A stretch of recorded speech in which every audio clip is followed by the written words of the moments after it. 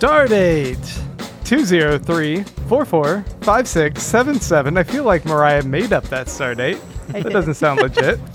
Welcome everyone to Star Trek Discovery Pod, a kind of smart, kind of funny podcast about new Star Trek and beyond. I'm your reluctant lieutenant at the helm for the night, Grant Davis. And with me on the view screen are Mariah Gossett, Clyde Haynes, and Mike Garcia. Mike was our captain on an away mission, taking a nice milk bath on the Trill planet, but he put on a robe and shot back up to the ship, so you're joining us again. Yeah, okay. I almost didn't make it. I was having too much fun in that Playboy grotto. I wonder how clean that bath is. Oh. You're just hanging out with the symbiotes, just chilling. Yeah. You want to hear more about it? I can go on. The robes were nice, though. I'll tell you. Did you bring me back a robe, Mike? Because I like the robes. I mean, you have to wash it first, but yeah. Deal. Point being, I was not going to make it tonight, but I was able to slide in. But Grant is our captain tonight.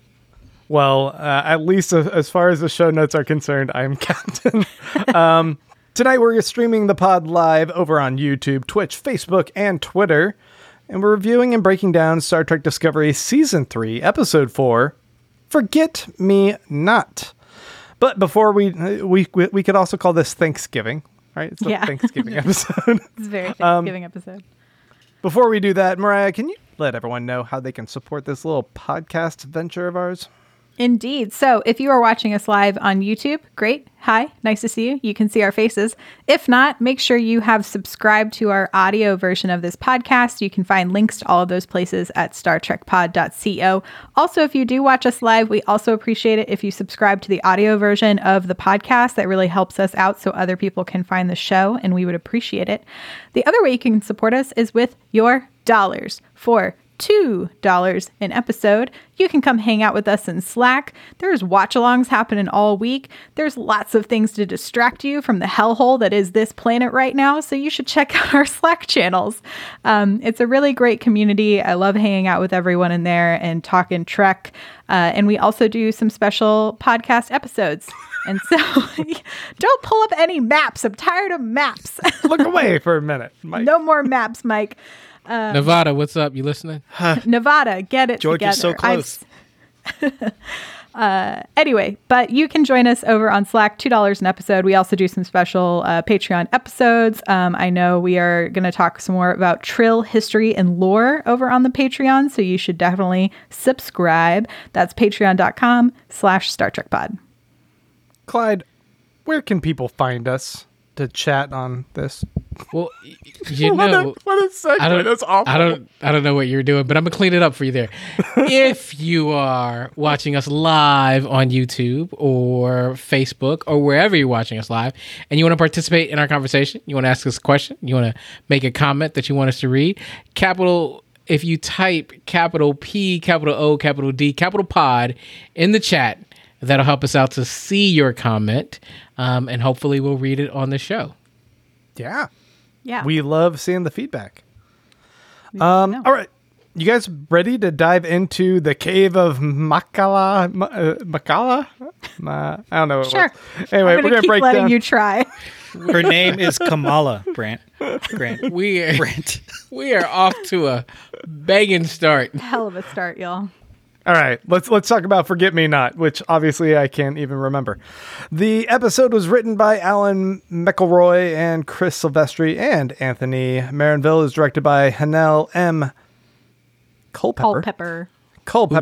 And Who did what? Who did the first 3 episodes of Picard? Ah, okay. Mm-hmm. Well, this is the episode where the computer is into silent film. Saru has a very traditional Thanksgiving, and Adira connects with their squid. So, this is Star Trek Discovery Pod. We don't give you guys hot takes. We give you hot freaks. Hot freaks! I did.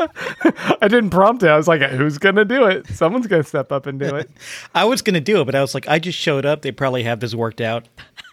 I'm not really I trust the process. Yeah, This is what Not really my happens thing. when the captain leaves the crew in charge of the bridge. that's what I happened. like that Mariah did it to the tune of Deo. Did you watch Beetlejuice recently, Mariah? No, it just lives in my head rent free, so it's okay. Word. So, any takers for who wants to kick off their hot freaks on this? I do. Go for it. All right. I have a quick hot freak. I just watched this so I could jump on the pod, but I thought this was a wonderful episode. It was an episode that I needed right now. I think many of us in the U.S. are like going through this very tense moment, obviously, and we've all been going through such collective loss and anxiety and fear of the unknown and going forward. And this episode of Star Trek just magically appeared to speak to all of these things so many of us have been feeling. We see the crew struggling with this collective sense of deep loss and fear and displacement that is starting to bubble to the surface in almost violent ways, as we saw with the pilot, Kayla. Yeah. You know her name. And we saw all that with the Discovery crew, and we see this very, very beautiful character-based story with Adira, in which she's being forced to confront like the biggest feelings of loss in her life in order to move on and become a new person. Like, I think it was Culber who opened this episode with a medical officer's log, which I loved. Culber later told Saru that talked about this idea of this personal progression, this metamorphosis someone can go through after dealing with and processing trauma, that can be very real. And that's something I think a lot of people have experienced. I've experienced it over the past few years, actually. And we saw a really lovely literal interpretation of that idea with Adira's story, which just hit me where it counts. And I loved going back to the Trill planet. Reminds me of Jadzia Dax, one of my favorite Star Trek characters. I absolutely love Adira, and I find the character so charming. Blue Del Barrio is a star. I think this person is just magnetic, and I'm so happy that they're part of our Discovery crew going forward. When the Trills were like, "Hey, stay here. We can show you what's up with your new Trillness," and Adira's like, "No. I'm going to stay on Discovery." I was like, "Yeah, you are. Please stay on Discovery. I want to follow you. I hope you're in season 4. I hope the show goes till season 7 and you stay with the show." I'm really into this character. I think, some of the storylines, some of the way this was executed was a little simplistic, but I think that was appropriate. A lot of it rested on the charm of the cast and just the vibe of these characters hanging out and us hanging out with them and them dealing with their shit. And I think it's pretty remarkable to see Star Trek stop for a minute and acknowledge that they have to take some time to recollect and deal with some really difficult personal feelings. That's my quick hot take. I really enjoyed it. I'll jump in there and say I enjoyed it as well.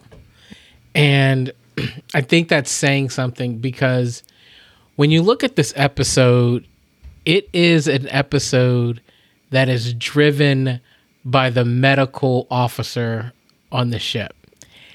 And largely, I gotta be honest, Deanna Troi included, episodes that center and are driven around the medical personnel, particularly the doctors and counselors on Star Trek, aren't usually like my favorite episode. But this one made so much sense, and I thought was executed so well, that I didn't mind that we weren't in a space battle or we weren't doing a first contact or something, incredible like that. It wasn't a space western. This was like a space therapy episode, and I was all for it. And like you, Mike, you know what I wasn't expecting? I wasn't expecting to tear up during an episode of Star Trek. That I wasn't expecting. But there I was, because the emotional content, whether it was, Kayla Detmer coming to terms with the fact that she wasn't okay and how much it takes to be able to say I'm not okay, right? If it wasn't the family dinner that we've all been to that ended the way we've all ended a family dinner, if it was, Michael and Adira and that relationship, the interplay between that. And I thought that, Culber was the right person to narrate and navigate us through that. And I just thought it was done so well that it felt like it fit. Like, it wasn't this bottle episode that could go anywhere. It connected to the story that they've been through this traumatic experience, and they weren't okay as a group. Like, physically they all looked okay, but they weren't okay. And I look at my life and realize that there are times, even currently, where I'm going through trauma and I don't even know. And as a result, you're looking and you're going, well, physically I'm fine and I must be fine. And you get up and you go to work the next day and you do all the things that you were doing, but it just seems a little bit off. And how we deal with that trauma is super important. It's, Mike, to your point, especially at a time like this when it feels like we've all been, transported 930 years into the future where you can't go outside because the air's on fire. That trauma of losing your freedom, losing all these things, your innocence, right? When you look at the country that we live in, this I just thought was a great episode, both internally to the show and externally to the environment. Yeah, I agree with everything y'all have said, and I think what an important message this episode takes. I mean, there's a lot of important things throughout this episode. I cried a lot on first watch throughout this, just like a lot. And I still teared up on the second watch through. And the concept that you have to face your trauma in order to move forward, I think, is the message that so many people need to hear right now. Like, you can't just overshadow and sweep under the rug everything that's wrong, because when you do that, you end up with this that we live in right now. And so I really thought this episode resonated so appropriately with the right now. I also thought Ian Alexander and Blue DeBarrio just like knocked it out of the park for such, fresh young faces in entertainment, that they're really being, and I know Ian Alexander was in the OA, which I think I haven't watched all of, but is another very beloved series. And so they're making very smart choices with their projects, but their relationship just felt so real to me on screen that I loved it so much. And I do have, my nits to pick about a few things specifically surrounding that, but overall, I was really impressed with this episode. Me, I'm the person who's like, where's the therapist on the ship? And Culber's like, okay, we might not have one, but I'm going to figure this out as best as I can. And watching Wilson Cruz just so gracefully take us through this full episode with his charm and with, the compassion that you can really feel that he has for this, his character for this crew, but I also think for this actor and this cast, I saw during anyway, we'll get to it, but I really love this episode. I know we've been rambling a lot on the hot Freaky section here. I set the tone. I love I think the trills are so cool. I love that they hold on to all of this past knowledge and information. I think this episode, while it felt like, again, we sort of completed the plot by the end of this episode, it sprinkled in enough little seeds that I think are going to grow for the rest of the season, that it is one of my probably one of my favorite episodes of the season thus far. I loved it. Yeah, I'll just follow up on that, echoing everyone's sentiment. I think that I came down pretty hard on last week's episode, wasn't really feeling it. And while I thought there was a lot of positivity in last week's episode, it came across a bit saccharine, a bit corny to me. Whereas this one also offered quite a bit of positivity, of optimism in dealing with some heavy subject matter, and did it in such a beautiful way. This was a powerful episode. I love how they dealt with loss and grief and this idea of the importance of connections and protecting others and looking out for them. These themes, how they kind of echoed throughout the episode through various different facets, was just so masterfully executed. And I think I saw some comment from someone just up here that was talking about how the special effects were all effectively done in someone's spare bedroom over the garage, which in part is kind of true, right? P.W. Gregory points that out. And the special effects on this were fantastic as well. Mm-hmm. Yeah. We talked in the first 2 seasons a lot about how Trek explored duality in a lot of the characters, whether it's Ash Tyler also being Vok, or Burnham being from 2 worlds, or the mirror verse versus the regular verse of a person, and how you kind of navigate your identity there. But this episode kind of expands upon that with not just duality, but just overall identity, figuring out who you are, and that not just being a thing you check off on a list, but it's a process of development and discovery. What? Sorry. A little bit corny there. Anyway, that's all to just say my hot freak is I loved this episode. I thought this was super powerful, and this is excellence in character development. Wow. All 4 of us love this episode. It worked for us. Just a home run out of the universe. Well, do you guys want to start? I see that Mariah's first note was Dr. Culber is running scans on all the staff and everyone's stressed out. Yes, I wrote that down because I also wanted to remember to note. So the little scanner that he's using is based off of the original series and the scanner that Bones would use. So I thought that was like a fun little Easter egg that they threw in there.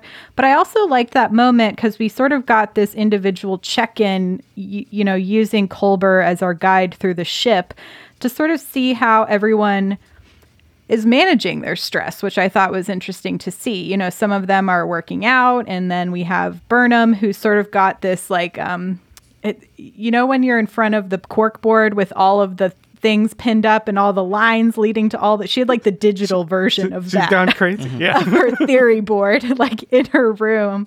And she's sort of hoarding things. And anyway, I just thought it was like fun to sort of see how everyone's managing this. And you see Saru trying to be overly logical, and like when the computer is like, yoga, meditation, medication, less dairy. And I was like, way to read me, computer. Why do you have to drag me like that? Therapeutic coloring books. Yeah.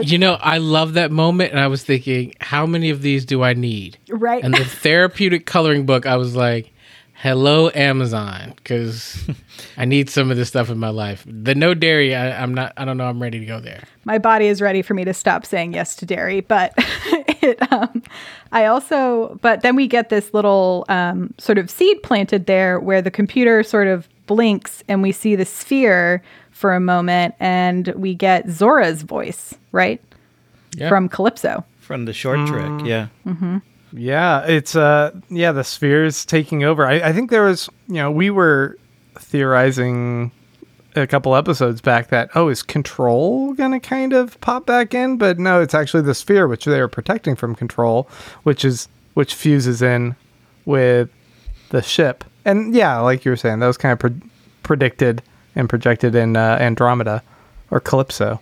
Calypso, yeah. I love the idea that the Spear data is protecting Discovery, even to the point of suggesting great, fun movies for them to watch at the end. I thought it was nefarious at first. Did you guys? Yeah, I was a little worried at first. I was. Because of how like this image pops in and he doesn't see what's going on in the background. And then all of a sudden the voice kind of gets warbled and it seems like it's trying to reconfigure how it's suggesting things in almost a manipulative way. I was like, oh no. It's almost as if the show was banking on us remembering Calypso and recognizing the voice that we have positive connotations with. So we wouldn't be, assigning a negative value to this change in the computer voice and tone. Because that's where I went instantly. I was like, oh, this is the voice from Calypso. This is the Spear data. The Spear data exists in Discovery. Okay, this is all good. It's weird, but it's good. And the fact that Saru didn't immediately freak out when this was happening, he just kind of slowly processed it, and it seemed like he was cool with what was going on. I was like, has the computer spoken to him like this before? But you find out at the end, that's just who Saru is. He's not... he's not going to fly off the rails in a moment like that. He's going to quietly process and be patient before he acts. And we've seen this before from Saru, right? Once you drop your ganglia, you just light up a blunt and you just chill, man. You just mellow the fuck he's out. got a ton of plants in his ready room. I'm really hoping his ready room... like how his quarters looked last season, and like I really want his ready room just to slowly be taken over by plants. Like he is that plant person on Instagram where every time you look at one of their photos you're like, did they get another one? Like, what is happening here? Black light in the background, big Bob Marley poster. They're hanging out. Look, I was worried. I think if I had to pick a nit, it would be that this voice of the computer wasn't as clean and crisp for your viewer who may not have seen the short track. I thought it was intentional. I thought you're not supposed to really know until Saru at the end clarifies. I've seen that short track 100 times. It's like my favorite one. It's mine too, but I'm thinking of the person who didn't. The person who just watches this week to week and they're like, what's going on? Because there wasn't really a big bad in this episode, right? You had this one Trill guy who was upset for like 2 minutes before the next thing you know, he's he was helping about them to out. kill him, I think, right? He was. And that lasted, about as long as it took Burnham to punch him in the face. And then the next thing you know, he's like, okay, I'll help. Like, outside of him, I was almost expecting, and I think because we've been talking about Control and we're kind of expecting something nefarious, something surprising to happen, the voice of the computer, like I knew it was Zora, but I was like, well, is there something else here too? Yeah, I guess I had a hint of that. Maybe this is bad, but I don't know. It kind of felt like this season, Discovery has been feeling like the writing really wants to get to that resolution really quickly. Like it's not getting too complicated. It's not getting too deep or tricksy. You can kind of feel where it's going. I think they're not trying to dangle too many threads and confuse us. Yeah. It's just kind of like let's just go along for the ride, and the stories feel more familiar. So I kind of felt like, okay, this is going to end up in a good place. Well, among the list of protectors that they really kind of highlight on this particular episode, you, of course, have the ship now, which is personified, and it's looking after the crew. You see that Saru is doing his best to care for the well-being, him as leader, as well as Culber as the new transitional therapist, that kind of taking on that extra hat. Adira is along with her. She's trying to look out for both her squid and the Trill legacy and the crew. She says that interesting thing to Burnham of I have two things, the two stipulations, and one of them is I don't want to let anyone down, which Burnham quickly says you won't. Reassures her, which is great. But Adira, it's letting anyone down. Is it letting down her legacy and the squid as well? That's kind of what I was wondering. But the squid is also protecting Adira's heart. And so it's just all this idea of everyone, needs to look out for each other, especially in these fragile moments, seem to be emphasized without coming across heavy-handed in this episode. Hint, hint, last episode. And I just thought it was really well done. It felt graceful in this episode. Yeah. Hey, speaking of squids, is that a term we've heard before? For the Trills, I believe in DS9 and maybe in TNG, they've been referred to as worms. But, squid's fine. It seemed to be Adira's personal nickname. Right, because we did find out that she basically was suffering from a pretty deep form of amnesia. She didn't know how she got the Trill symbiote. So she obviously didn't have the proper terminology for it. She just seemed to wake up a year ago with a symbiote in her. Because she was really repressing this horrible memory that we saw her face in this episode. So let's talk more about that in particular then, what Adira sees in the bathtub, and that somehow Michael Burnham's able to just kind of drop in and eavesdrop on. I don't know how these little milk bath things work, but that seemed a little wonky to me. It seems like it's sort of like a portal into some sort of like subspace sort of situation is what I read it as. I was like, there's some visuals though that looked like she was going into the sunken place for a second. And I was like, oh, no. Like, it was like a Winamp visual. I was like, whoa. What's going on? Saru's blunt room. But yeah, I liked the way they visualized it though, because it didn't feel, it was a little mysterious, but to me it didn't come off as being scary. It felt like a space that wanted to, get a message across. And so like having like the ceiling sort of react to anything that is hurting Adira, and then these little, almost they reminded me of like when a seedling starts to grow, like the very first little pieces of a plant that are coming up out of the soil, especially when they were like connecting to her fingers and made those cute little noises. It was like all of the I thought they did a good job with the sound effects and the visuals of trying to be like, hey, this isn't a bad place, right? Like this is a place of discovery. It's a place to sort of process this traumatic event. And then we go through Adira's memories, and essentially they have to get past the traumatic event of receiving this symbiote and losing their partner in the process, which I have a lot of questions about the loss of Gray. I'm just like, are we still in the 32nd century not able to fix basic flesh wounds? Like this seemed very similar to what happened to Stamets, right? Like it's something like if they have the technology to fix Stamets, why don't we have the technology to fix Gray? I understand it from like a plot reasoning, blah blah blah, but because of the burn. The burn got rid of all the healing. But this was, I actually started, on my second watch, I listened to what the little robots said. And they said medical protocol dictates that this patient cannot be saved. And so to me, that says there's something very interesting going on with the way these medical robots are being programmed, right? Is it because of a lack of resources? Is it because they only spend a specific amount of time fixing people? Are they programmed to have... are there species that they will take care of over others? There's all of these sort of possibilities there. Is there slightly a parasitic nature to the Trill symbiote that like takes away from the ability to heal yourself? Like, I mean, maybe. I don't think there is anything about like the host and the Trill like making it harder for you to heal somebody, but in lore of Trill that I know of.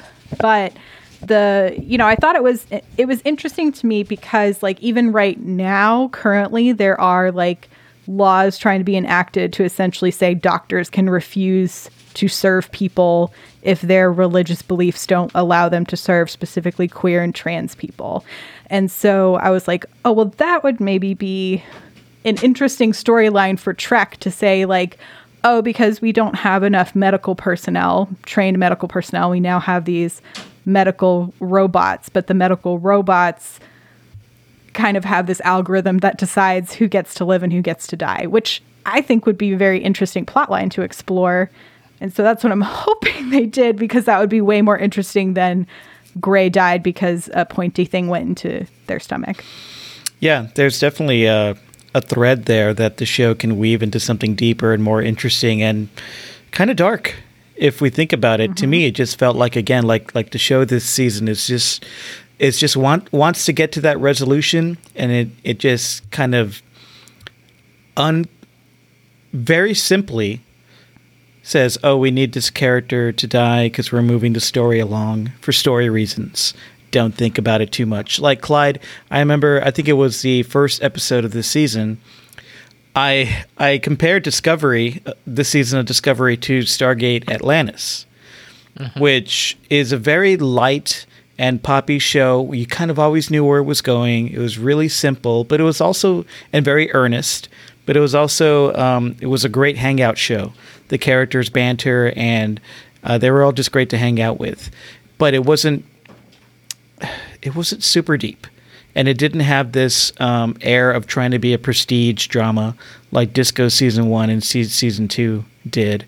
And I think that's kind of where we are with Disco. I think we're just kind of, they're still trying to do some complicated stuff, but overall, it feels a lot lighter and simpler this season, even though we're dealing with some big, heavy issues. Mike, I liked Star Trek or Stargate Atlantis, so I was worried about where you were going with that there for a moment. No, I like that show. Yeah. No, but I think you're right. Is that, for me, when I look at a show, I'm trying to figure out, has it found its voice? Is it changing its voice? Is that voice, does that make any sense? And I think Star Trek Discovery is really looking to create this voice that is a little bit lighter than it's been in previous years. And it does give me more of a TNG feel, where there are these weekly events that they're dealing with, kind of on this mission to explore and to find the Federation headquarters. They're also doing these, they're making the universe a better place each week. And so I think I'm on board for that, because I think, especially when I look at Discovery Season 1, it was, a bunch of cut up episodes of one kick-ass movie, right? And it had that pacing to it, where it was a little bit darker, and you've got Klingons and you've got Vok, and I'm Vok, but I'm actually Ash Tyler. This is more like a Star Trek series that's interesting. And I'm fascinated to see how it holds up in light of our new ways of storytelling that are vastly different from the 1990s. Jumping back to the relationship between Adira and Gray, I thought there was such a lean efficiency to how the writers and directors, I guess, everyone, were able to tell that story and get across this really deep emotional connection. It was very, very effective for me. And I think they only showed like 2 scenes between the 2 characters, like the one where Gray's about to get the symbiote, and then the scene where the cello, the quilt, and then the accident. And just in those 2, I really bought into it. I thought they are soulmates. They have this deep connection, and this is a genuine traumatic loss for Adira that has caused this amnesia of other events, and being able to overcome that will unlock the floodgates. Like it all worked really well for me, which is why I think it made sense that they needed to be able to thread together all of those scenes and have a little bit of revelation of who Adira is in a relationship, how thoughtful Adira can be in making the quilt, and being artistic and being humble, but giving and kind and sweet, and then losing all of that in that instant and being able to step up and have the courage to boldly go and take on a symbiote, you know? It all was just written with such efficiency that I guess I think it's really interesting, Mariah, what you're saying, like this idea that they also have that opportunity to go in that route and navigate that kind of storyline. But, you know, for the time that they had, I think it made sense for them to go that way. And it was really impressive that they were able to kind of thread it that easily. I don't know. I was just really blown away. You're speaking my mind, because when I first watched the depiction of their relationship, and we just lost Clyde off the screen. Hopefully he comes back in a minute. When I first watched the depiction of this relationship, I felt, well, this feels pretty simplistic, but it was so deep and emotionally resonant. And it felt just so warm and real and authentic.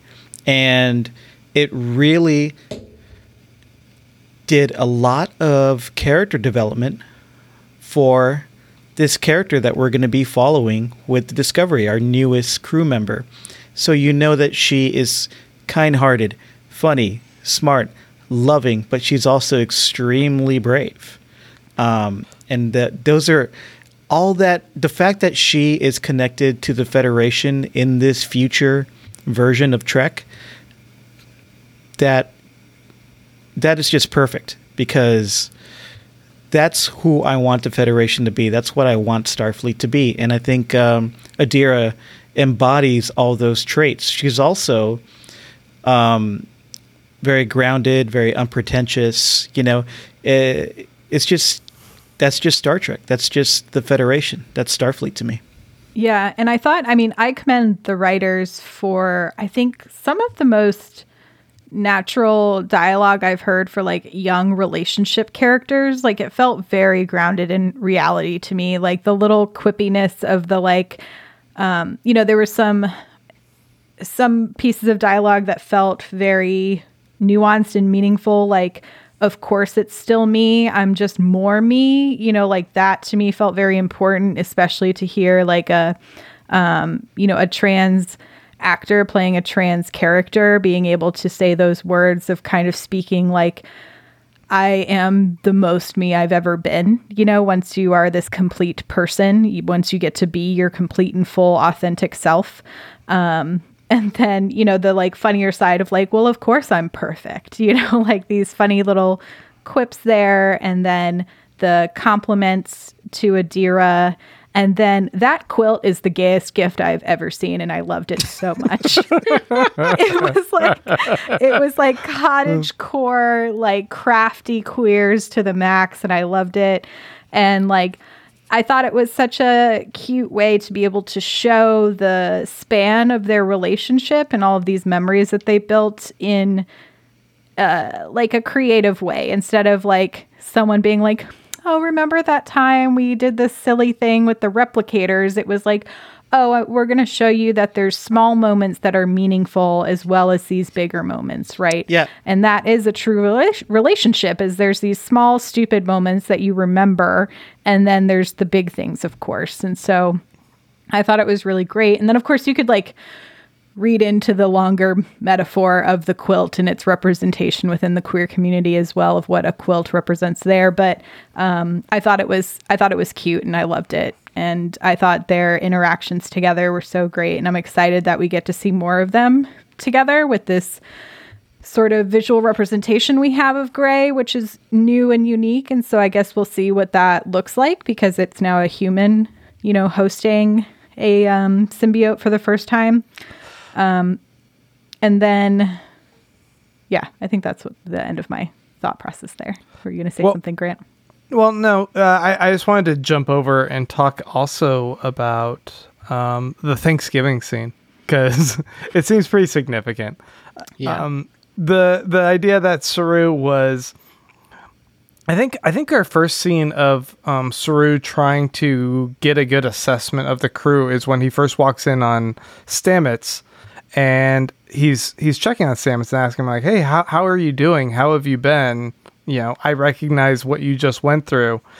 And there's a calculated captain of the ship angle to what he's asking, because he's also concerned, like, you are a valuable asset besides your personal well-being, but he's also checking on his well-being. You know, like, you are the person who can transport us anywhere in the galaxy, and if, you know, dilithium, is that what it's called, is such a rare commodity, we need you, and we need a better way to kind of jump through the mycelial network.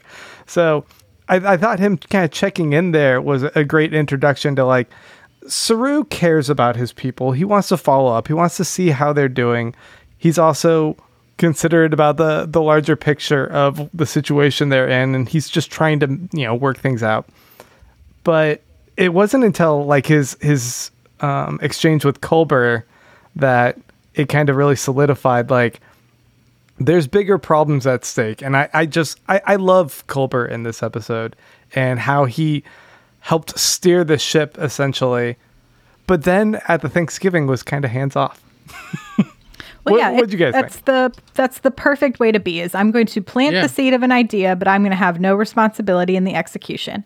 And I think Saru had all of the right pieces to the puzzle. But again, like any family, when everyone is stressed out and you're trying to force fun time, it's never going to work super well. You know, I think they all needed to just air their grievances. And it was just unfortunate for Saru to have planned the perfect opportunity for all of those grievances to be aired.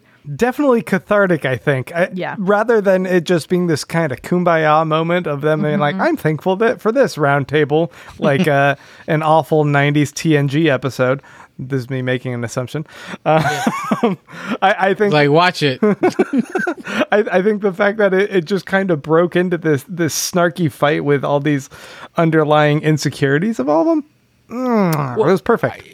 You know, I want to go back to something Mike used to say about Lower Decks, right? Mike used to call Lower Decks an office comedy, right? A workplace comedy. Yeah. Well, I think about when we look at that scene, if you've ever been part of, like, a dysfunctional work team where you all had these complaints but nobody was talking about them, then the big Thanksgiving feast was perfect if you're trying to trying to work some of that stuff out. Because here we are, we're sitting and everybody is, they're kind of grumpy and they're stressed and they're having all of these feelings, but no one's talking about them. No one's interacting. And so it's not even that you just brought them to the surface. In a way, you allowed the individuals to confront what was going on and then deal with it. And they were able to deal with it, and not in a completely holistic, I'm healed way, but almost in a first step, I am acknowledging that there's something going on here. And it was done through usually Stamets and a lot of people, but through the crew as a whole, and even in some sense, between the ship and the crew, right? And so I thought that, like, it really worked for me. I wasn't sure where it was going to go or how I felt, especially I was most excited about the big buffet that Giorgio is digging into. Oh yeah, she liked that wine. Well, I mean, in part because, first of all, wait a second. So no, Giorgio and Linus. Yes. Something's happening there. They're something friends. is going on. They're sharing popcorn. Popcorn, yeah. Their glances across the table at each other.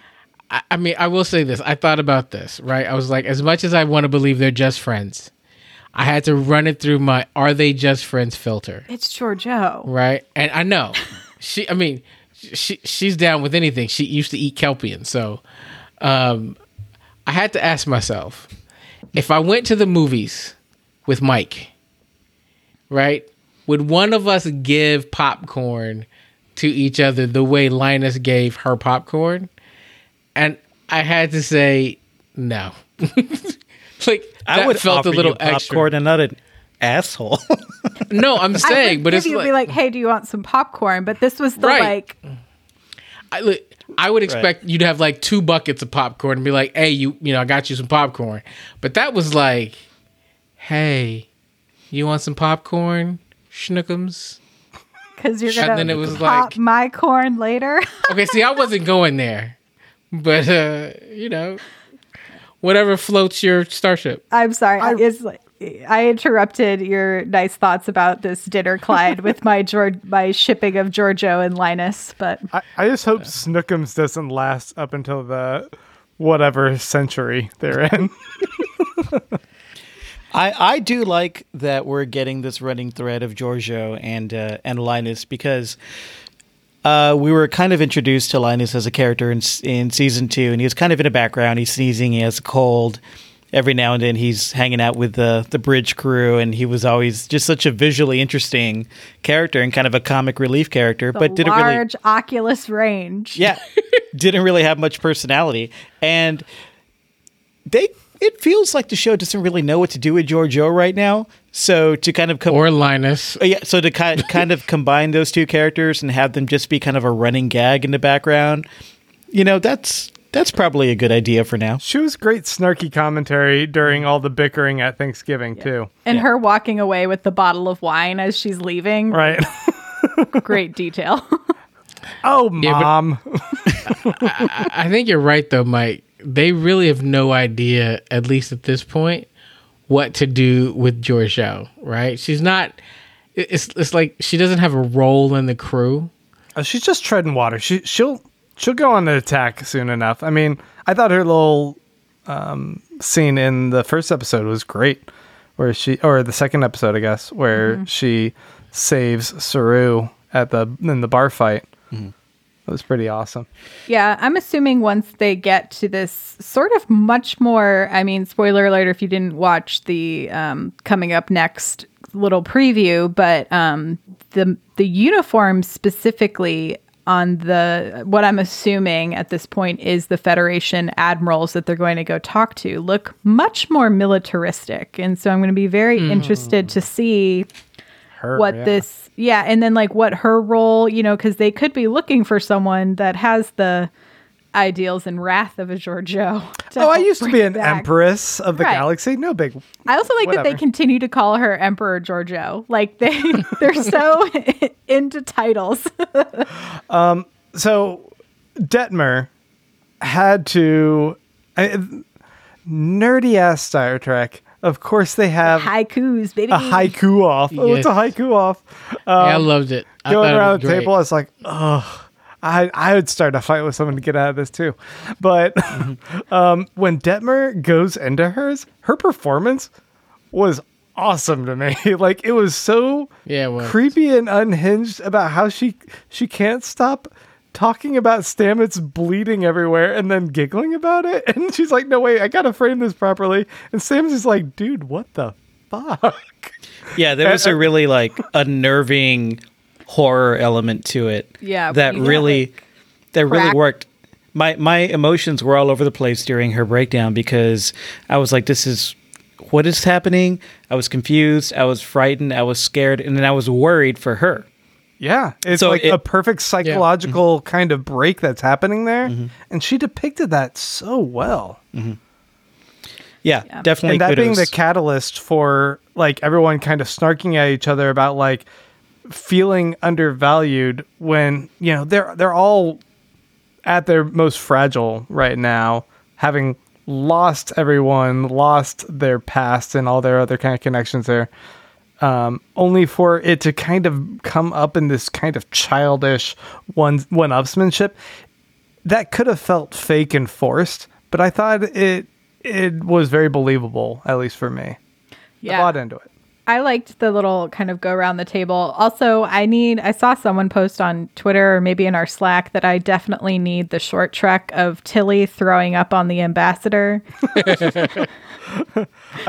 Tilly's being like, when Saru's like, man, I'm sorry about this whole dinner thing. She's like, dude, this is like every Thanksgiving in my family. Yeah, this is Tuesday. This is Tuesday in my family. I love that. It was another little window into Tilly, and also a great way to just kind of alleviate like all that kind of tension that was among everyone. I thought this was a great vehicle for Tilly in particular.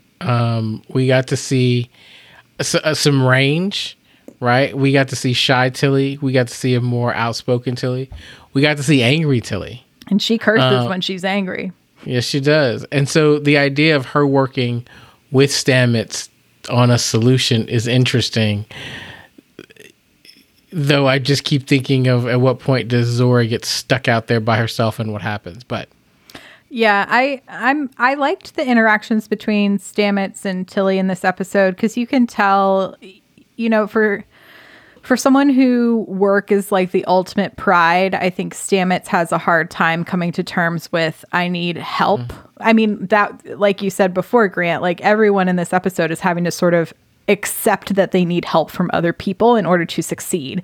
And it's beyond them knowing, like, of course we need the whole crew to succeed. It's like, oh, I'm going to have to lean on these people for things I didn't even think I was going to need to lean on them for. And so, you know, I was like, ooh, Stamets is in a mood at the beginning of the episode when they have that sort of chat with Saru, because I think he's just like, if I'm not needed to function as this portion of the ship, what is then my place on this ship after that? Which becomes that sort of ego trip, I think, which is interesting there. You know, and then Tilly is trying to push her confidence forward in the area she is the most confident, math and science, right? She's like, this is my shit. I'm ready to go for it. And then she just immediately gets shot down. So it was nice to see the two of them kind of come full circle towards the end when Stamets finally is the like, I'm sorry, I was being a jerk. Like, I know I can be a jerk sometimes. Please forgive me. And they sort of move forward from there. And so I'll be interested to see how they use little genius Adira plus Tilly to maybe create something pretty cool. So the Stamets Tilly thread throughout this episode was a great microcosm of everything that we're seeing on the ship, because it started there with them early in the ship, early in the episode, and really what was going on there was all this loss and trauma and difficulty everybody's going through is just making the parts of everybody's personality that butts up against the part of someone else's personality, like, just more underlined, you know? So Stamets is worried that, like you said, maybe he has lost his place in this future where there's so much, he's lost 1,000 years of technological and scientific development, so maybe he's not the brightest. Sacrificed his body, right? Like, right. He gave himself to this ship, right, to be a scientific experiment to save them so many times, only for Saru, and Saru didn't know any better, but Saru to come in and be like, find a different solution. You're being replaced, basically. Find your replacement, and it's like, I am this ship, and like part of his identity is completely entwined with it, and like, yeah, I get where he's coming from. That like he can't just quickly be like, oh, that's cool. Let's go with your dark matter solution.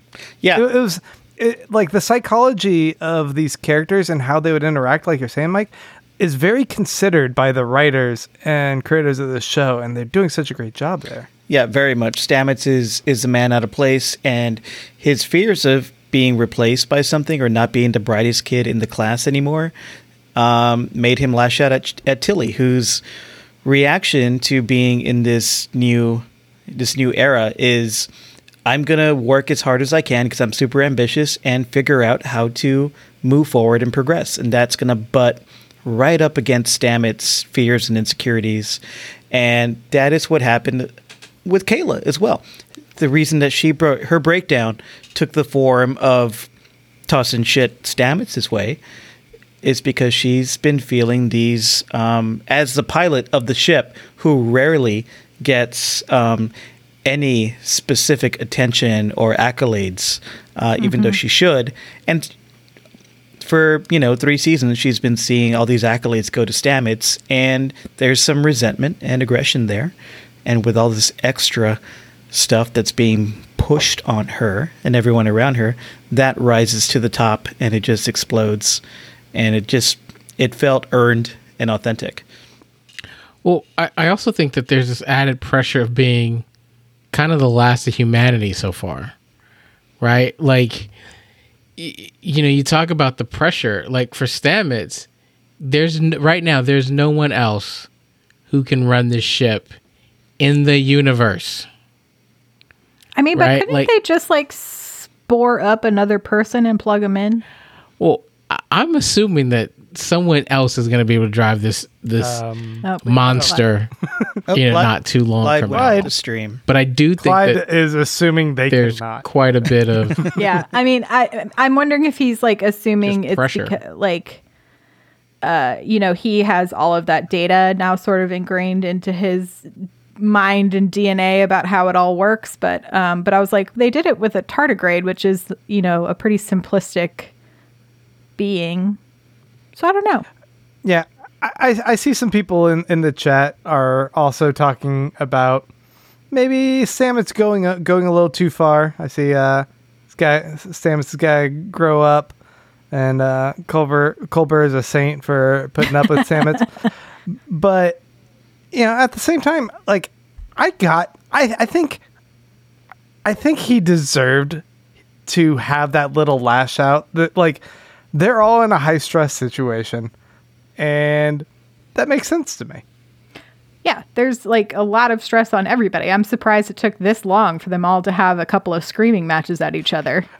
And compare the Stamets of this season to the Stamets of the first season, where he was bitchy to everyone. He was just like, get out of here. You don't talk to me. You're an idiot. I got too many things to deal with. To like, he's so much more chill and like willing to listen to people. And him lashing out at Tilly during this situation, I get it. Yeah, but think about it though. Have you ever been in a situation with someone, whether it's your significant other, a relative, some friends, where you've been holding on to something for a little while? It doesn't have to be a long while, but just for a little while. And then you have that big fight, right? And maybe you're not a big yeller. Kitchen sink. But you kind of get all that stuff out. And even if it's not resolved in that moment, It just feels better. it feels better that it's out. But then the And I guilt think- settles in, right? You're like, I didn't have to do that one. You got to go back and think about what you said and be like, wow. And how you did I said it. And how you said it, what fingers you used, and all that stuff. Just one. What When pillows you you said it. threw, what doors you slammed. Like, Exactly. But you do feel like at least it's out. And I feel as though that was a critical piece. And so I was all for it, watching them just kind of go nuts at each other, stand up for each other. It was interesting to see the interplay between relationships. The only thing I didn't quite get was why you had random people at the end just go, well, you know what? I'm going to leave I too. haven't, I haven't yelled at anybody and nobody's yelled at me, but I think I'll take my tray and go. I think everyone was just like, well, now it's very awkward and we should all probably just leave. Oh, See, but other people are I- leaving? Sweet. Load up on I was food, with I'm outta here. Giorgio like, where's dessert? Right? Like, Again, there's to me- dessert all this for food all and no these pie? people. no pie? No cake? Yeah. She'll When she was replicate like, that later. Yeah, it's like, I have to hang out with Saru. Wine Cake and is I'm outta eternal, so we all know. Linus will bring the cake. Cake is eternal. Patty I wanted cake, to- patty cake. Cake is eternal. I wanted to mention this comment by Choopy. She said, my first real cry moment of this episode was when all those hosts came out of the shadows and welcomed Adira. It was so warm and loving and beautiful, and somehow they made me feel like that was welcoming me. Yeah, that is beautifully put. I felt exactly the same way. It was a great earned moment. It was great to see the faces of all the host of Trail Past, but that led us to Adira remembering the coordinates to Starfleet's home base. But when she handed the coordinates to Michael had a surprised, shocked look on her face. I think it's Vulcan. Do you think it's Vulcan? Yeah, they didn't tell us. Where are we going? Oh, I didn't even think about like it No, being neither a did surprise I. place. I was just thinking, it was surprise. Like, I don't know. It'll be cool to find out. Deep Yeah. Space Nine. That's where we're going. Yes. Oh no, someone's excited. I wanted to point out with the kind of jumping back really quick to the the many hosts of the symbiote. So we saw there's a Picard era uniform. So that's our first actual crossover event we have here on Discovery with another, kind of current Trek going on. There was some kind of what I'm assuming is more now-ish time frame uniforms, something from the DS9 TNG era, and then some other stuff I couldn't really place, but I thought that was kind of cool. How are these symbiotes like generally transferred outside of a surgery robot? Do you have to throw it up into someone else's mouth? It's just up the butt. No. It's usually surgery. Yeah. Right? And how does it? So it can the symbiote convinces you, hey, you're gonna die, but I need you to just go ahead and transfer me over to them, buddy. Thanks. Well, they're not dead. They're just different. Well, no, when a host dies, when a host is nearing their natural death, if it can be prevented that they just don't die, but if you know a host is dying, then there is a surgery that takes place and the symbiont is transferred to a Trill that is selected by a committee on the planet Trill. Like they said in this episode, we got a lot of good Trill lore in this episode. Not every Trill gets a symbiont. There's only a small number of symbionts, and they can't all be paired with... All Trills cannot be paired with a symbiont. Yeah, which apparently, though, like, I know that's what they said, but I would say according to, like, there's a Deep Space Nine episode I thought that kind of talks about how this isn't actually true. It was, they kind of made it up so that everyone wasn't arguing over who got to be a host or not. There were gatekeepers in the Trill leadership that were, apparently more Trills can be joined with symbionts. That was initially thought. So it'd be interesting to know, like if the lore has essentially just taken over and the people who know it's not real have all died off, like with the burn, and so that myth has just continued. And so, like, essentially Adira is the ultimate myth buster for them. Yeah. I haven't seen these DS9 episodes in years, and I know you're rewatching, Mariah, and I'm glad you are. Thanks for bringing that up. I mean, I definitely don't get the bigger back history of Trill, but I saw someone ask earlier in the comments whether or not I understood enough in this episode, and I felt I did. It seemed like they gave enough of an explanation in addition to the stuff you guys had already discussed. This isn't necessarily a foreign concept. I think I've seen this kind of shared hive mind concept be introduced in other sci-fi properties as well. So I got it. Yeah. Like Firestorm. Sorry, Firestorm. My ADD is like fully kicked in. But going back to your question of where's the Federation, I saw someone post it, and it would also be interesting if it was Kronos. Lamo says that would be Kronos? Very surprising. Well, I think we talked to this about this a little bit last week. You know, Discovery left the kind of the century where they had changed the relationship with the Klingons, you know, at least kind of in secret. So to me, Kronos would be very interesting. Especially if we want to get Mary Chieffo back on the show to play an ancestor of L'Rell, which... That would be dope. Yeah, we do. Yes, we do. Of course. Everyone who is currently watching us over on YouTube, and I guess elsewhere as well, if you want to go ahead and put in your comments or questions for us, ask us anything you want. You can ask about why my hair looks this way or whatever. Go ahead and Grant joined the Mighty Mighty Boss Tones today. Yeah, I'm a new member. There's a lot of weird rules and stipulations. You can go ahead and type POD in your comment and go ahead and post it right now. And you know, I wanted to talk about the 5 words real quick that are holding everyone together when we find the Federation. That's what I guess it was Culber, right? Who said like that's the only thing that's kind of holding everyone together. And I mean, we all know that we've already found the Federation, right? The Federation is our Discovery crew. That's the answer. And it seems, based off of, I didn't watch the preview, but based off of what Mariah is saying, that we're going to find this militaristic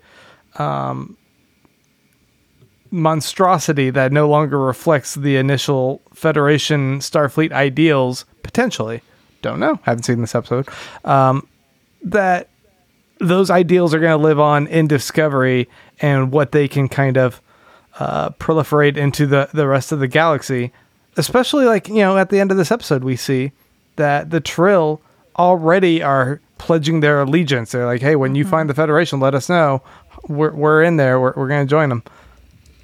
So someone explained to me real quick, and this is about that. The Adira said she was on a generation ship or a generational ship that was a Federation ship. Am I right? She said they were looking for the Federation. So it was essentially a bunch of people who believed that the Federation was still out there on a generation ship trying to find it. Okay, so she wasn't necessarily a Federation member or a Starfleet member.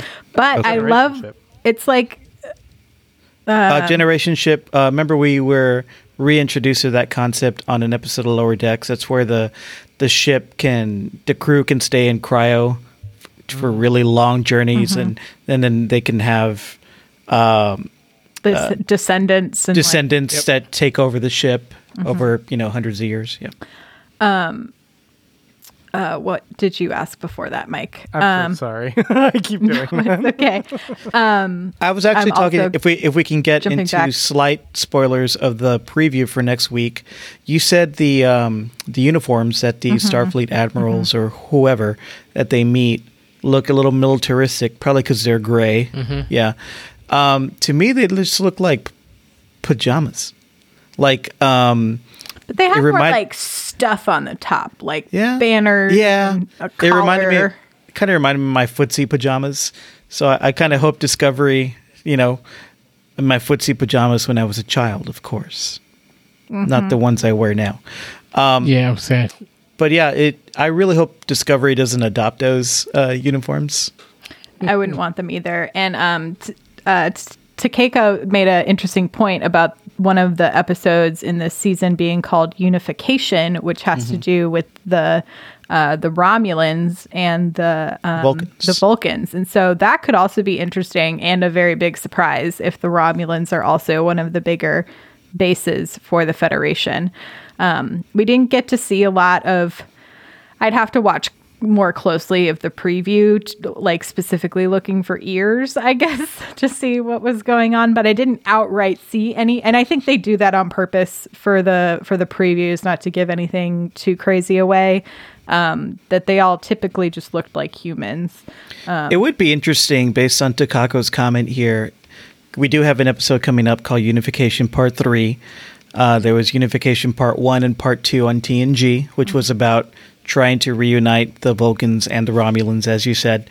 But the Discovery crew came from pre-Kirk era Trek. And in pre-Kirk era Trek, no one in the Federation knew what the Romulans looked like. There's an episode where the entire Enterprise crew is surprised to learn that someone who they meet and think is a Vulcan is actually a Romulan. But do you think Burnham would know what a Romulan is from growing up on Vulcan? Burnham might, yeah. And also the Spear Data might have that as well. Like, it might just be... If the Romulans are going to show up this season, it could just be just a one-liner where Burnham explains, oh yeah, they kind of look like bumpy four-headed Vulcans. Or they just point to the Spear Data and that clears it up. I was doing some reading about like the Sphere data stuff. And so we do have to, while the Sphere has a ton of data and information, it does stop at the same point that Discovery sort of stopped in time. So it's not going to know anything really going farther into the future. It'll just know everything that existed from that time point back. And so I had a question for y'all. Do you find that silent film to be that funny that everyone was laughing that hard? That was like the one thing that was the most not believable to me. So if you were to show a film to people in the 32nd century that you needed them to laugh about, what do you think you would pick? They would choose slapstick. I think maybe comedy's cyclical, and the idea is like when you're in zero G space all the time, some things with heavy gravity and slapstick pratfalls is hilarious. I don't know. That was so weird. I made a joke, but I think I was like, then I think Jackass would hold up in the 32nd century because it's just dumb stuff. Yeah. I was like, I don't know. Super bad. Enjoy that, guys. I think. What's that going to do for you? I think our enlightened Discovery crew would be like taken aback and grossed out by Jackass. Like, this is real. No, 100%. Yeah. Why would these people do this to themselves? How do we ever survive? The Addams Family. That's a good choice, P.W. Gregory. I do like that. Have you guys never had like a friend or someone who just, their parents didn't let them watch movies or stuff growing up, and you try and introduce them to something like Goonies or Ferris Bueller's Day Off, and some of those are hit and miss. Mm-hmm. And so I think that you'd have to think about what's gonna hold up, right? Like, my first thought was Ferris Bueller's Day Off because I'm like, it's great, it's a classic. But if we've evolved to a place where kids aren't trying to get out of school, then it's just weird. It's not funny. Yeah. And so stuff like that, like, that's what you have to take into account. Like, this comment makes me laugh. Kevin Corlett says it's public domain, so it's free for them to use. 100%. Like, all of the old movies Kevin. that they use are so much cheaper to That's license. the perfect answer, of course.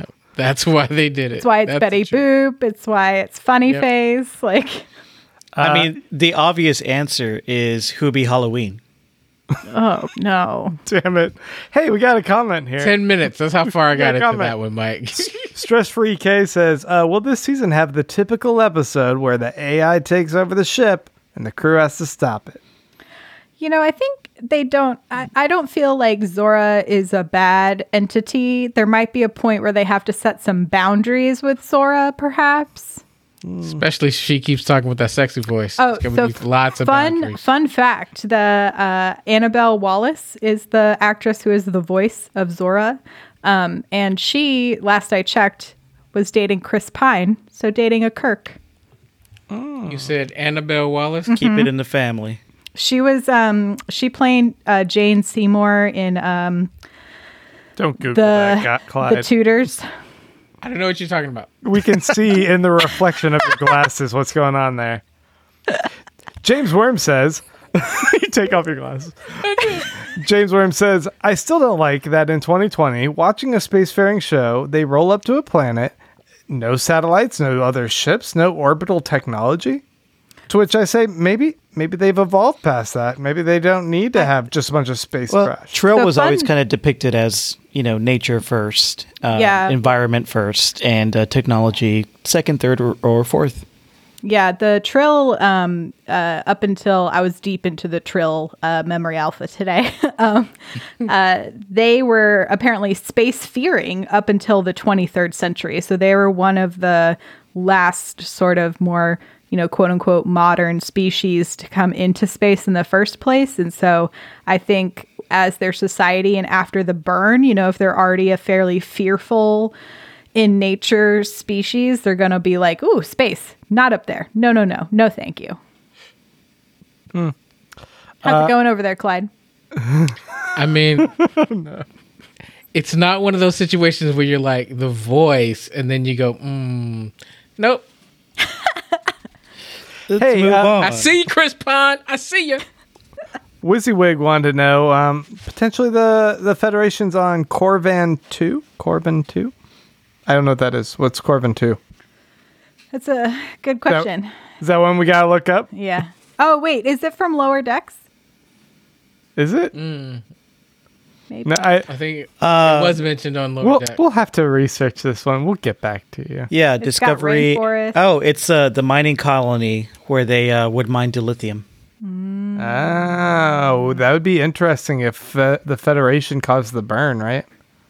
Oh. It would make sense that they would be there trying to look for more dilithium, maybe. Okay. Yeah. Or perhaps the call is coming from within the house. We've had inside... You've never heard that phrase? The call's coming from inside the house?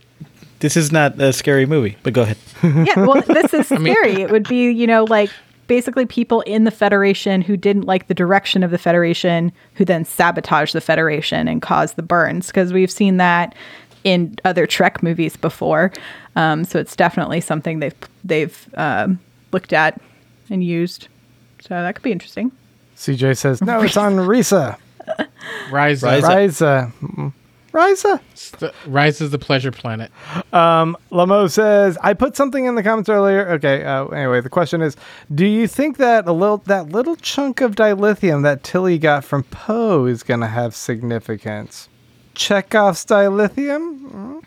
I mean, perhaps, but there is a ton of dilithium on the ship, so Yeah. Lots. and lots. But if it's a specific kind of dilithium, perhaps, because, maybe Poe altered but it could be like, what if that piece of dilithium is closer to the kind of dilithium they were using because they all had access to recrystallizers because of Poe. And so perhaps it's like changing something in the dilithium when it's recrystallizing. Guys, I just remembered Poe's dead. That's sad. It's sad. I mean, we don't know. What if her species lives like a super long time? Or what if she also found a Red Angel suit and just jumped up into the future? You never know. Yeah. If anybody could do it, it'd be Poe. Yeah. She's very smart. All right, I think this is a good point to wrap up while we ponder whether Poe is Dead. alive again. I was going to try and alliterate, but I was like, She's just potable? in heaven eating some pomoni Potable. ice cream. Anybody got a haiku before we leave? Anybody? No, I'm really bad at Haikus? the haikuing.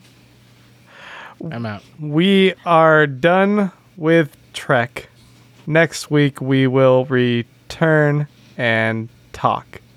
But today, bye-bye. Elegant. Very good. Nice job Very there, good. Grant. Put it on a shirt, guys. Thank you so much for joining us on the pod this week. Remember, you can find us live on YouTube and more every Thursday night, talking Trek at 9 o'clock p.m. Central Standard Time Zone. Mariah, can you remind them about other stuff? Yeah, so make sure you have subscribed if you're here on YouTube or on any of the other live streaming platforms. You can hit that subscribe button and a notification option so you know when we're going live. Also, please make sure on the audio channels that you rate and review us, specifically on Apple Podcasts. You can find links to where you can listen to and or watch the show at StarTrekPod.co. Mike, what's this Patreon thing I've been hearing about? Patreon.com/Star Trek Pod. That's where you can support the pod directly so we can continue doing weekly content, doing bonus content, and just taking the time to dive into Trek every week for you guys. So if you go to patreon.com/Star Trek Pod, you can make a $2 an episode donation. Do Usually it. ends up being $6 to $8 a month. And not only do you support this pod, you also get invited to our private Slack group. Tons of channels in our Slack group in which you can hang out all day with us, hang out all day with tons of positive, non-gatekeeping, diverse Star Trek fans who love to talk about not just Discovery, but all of Trek. We do watch-alongs almost every night of classic Trek episodes, and there was a great election channel that popped up this week that was very therapeutic for a number of us. So thank you Great for that, guys. memes. Meme game And on point. It's just a great supportive community, and you also get bonus podcasts. Like Mariah said, we're going to dive more into Trill history, specifically with Jadzia Dax in our next bonus podcast episode that you can only get on Patreon. We reviewed most of the Star Trek movies on Patreon, and we just do a lot of fun bonus stuff for Star Trek fans at patreon.com/Star Trek Pod. Do it. Now, Clyde, my understanding is that there's nowhere for anyone to follow us. Am I wrong? I mean, hey, if you're on Twitter, follow us. Tweet about the show. If you're on IG, you know what to do. Let people know on IG that you watch and follow the show. And you can follow us both at Star Trek Pod. So tweet, retweet. But as always, I want to shout out a couple people who hold us down. Karen, who runs our Twitter. James Worm, what's up, James? Saw you in chat. Who helps out on our Insta.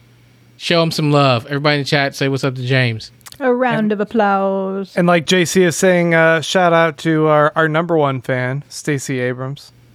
She loves Star Trek so much. If you subscribed and did they did like a Trekkies for Biden and Harris thing. She did this like quiz part and got like every answer right. She is an ultimate Nice. Trek nerd, and she loves New Trek because she knows all the cool kids love New Trek. Hey, speaking of cool kids loving Trek, AOC dropped a Tuvix reference on Twitter this week. So hell yeah. The I cool don't know people who That's like- a Tuvix deep is. cut. That's a deep cut. Is that the weird looking chef dude? Looks like we got an episode of Voyager to watch No! with Grant on Yeah. Patreon. No, please, no. I don't want to What do you say, guys? We Let's should do do it. favorite Trek episodes from some of our favorite politicians. Yeah. Let's do that. I like it. I'll do some You inquiring. guys, quit giving me more homework. Hey, where can Mike? Where can people follow you? Follow me at Mike Moody Garcia on Twitter and Insta. And remember, please download the audio version of this podcast. We need those download numbers. Oh yes, Mariah. I'm at Mariah Gossett on all platforms. That's Mariah with a Y and a Gossett with 2 S's and 2 T's. Clyde. Oh, you nailed it this time. Got it this time. You can find me at Clyde Haynes on Twitter or keyandclyde.com on the web. That's KEI and Clyde.com.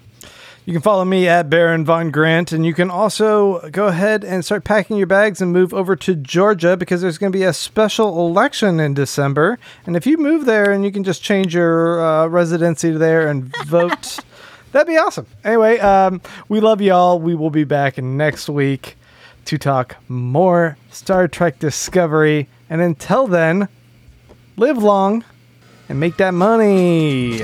And prosper! That's what he said.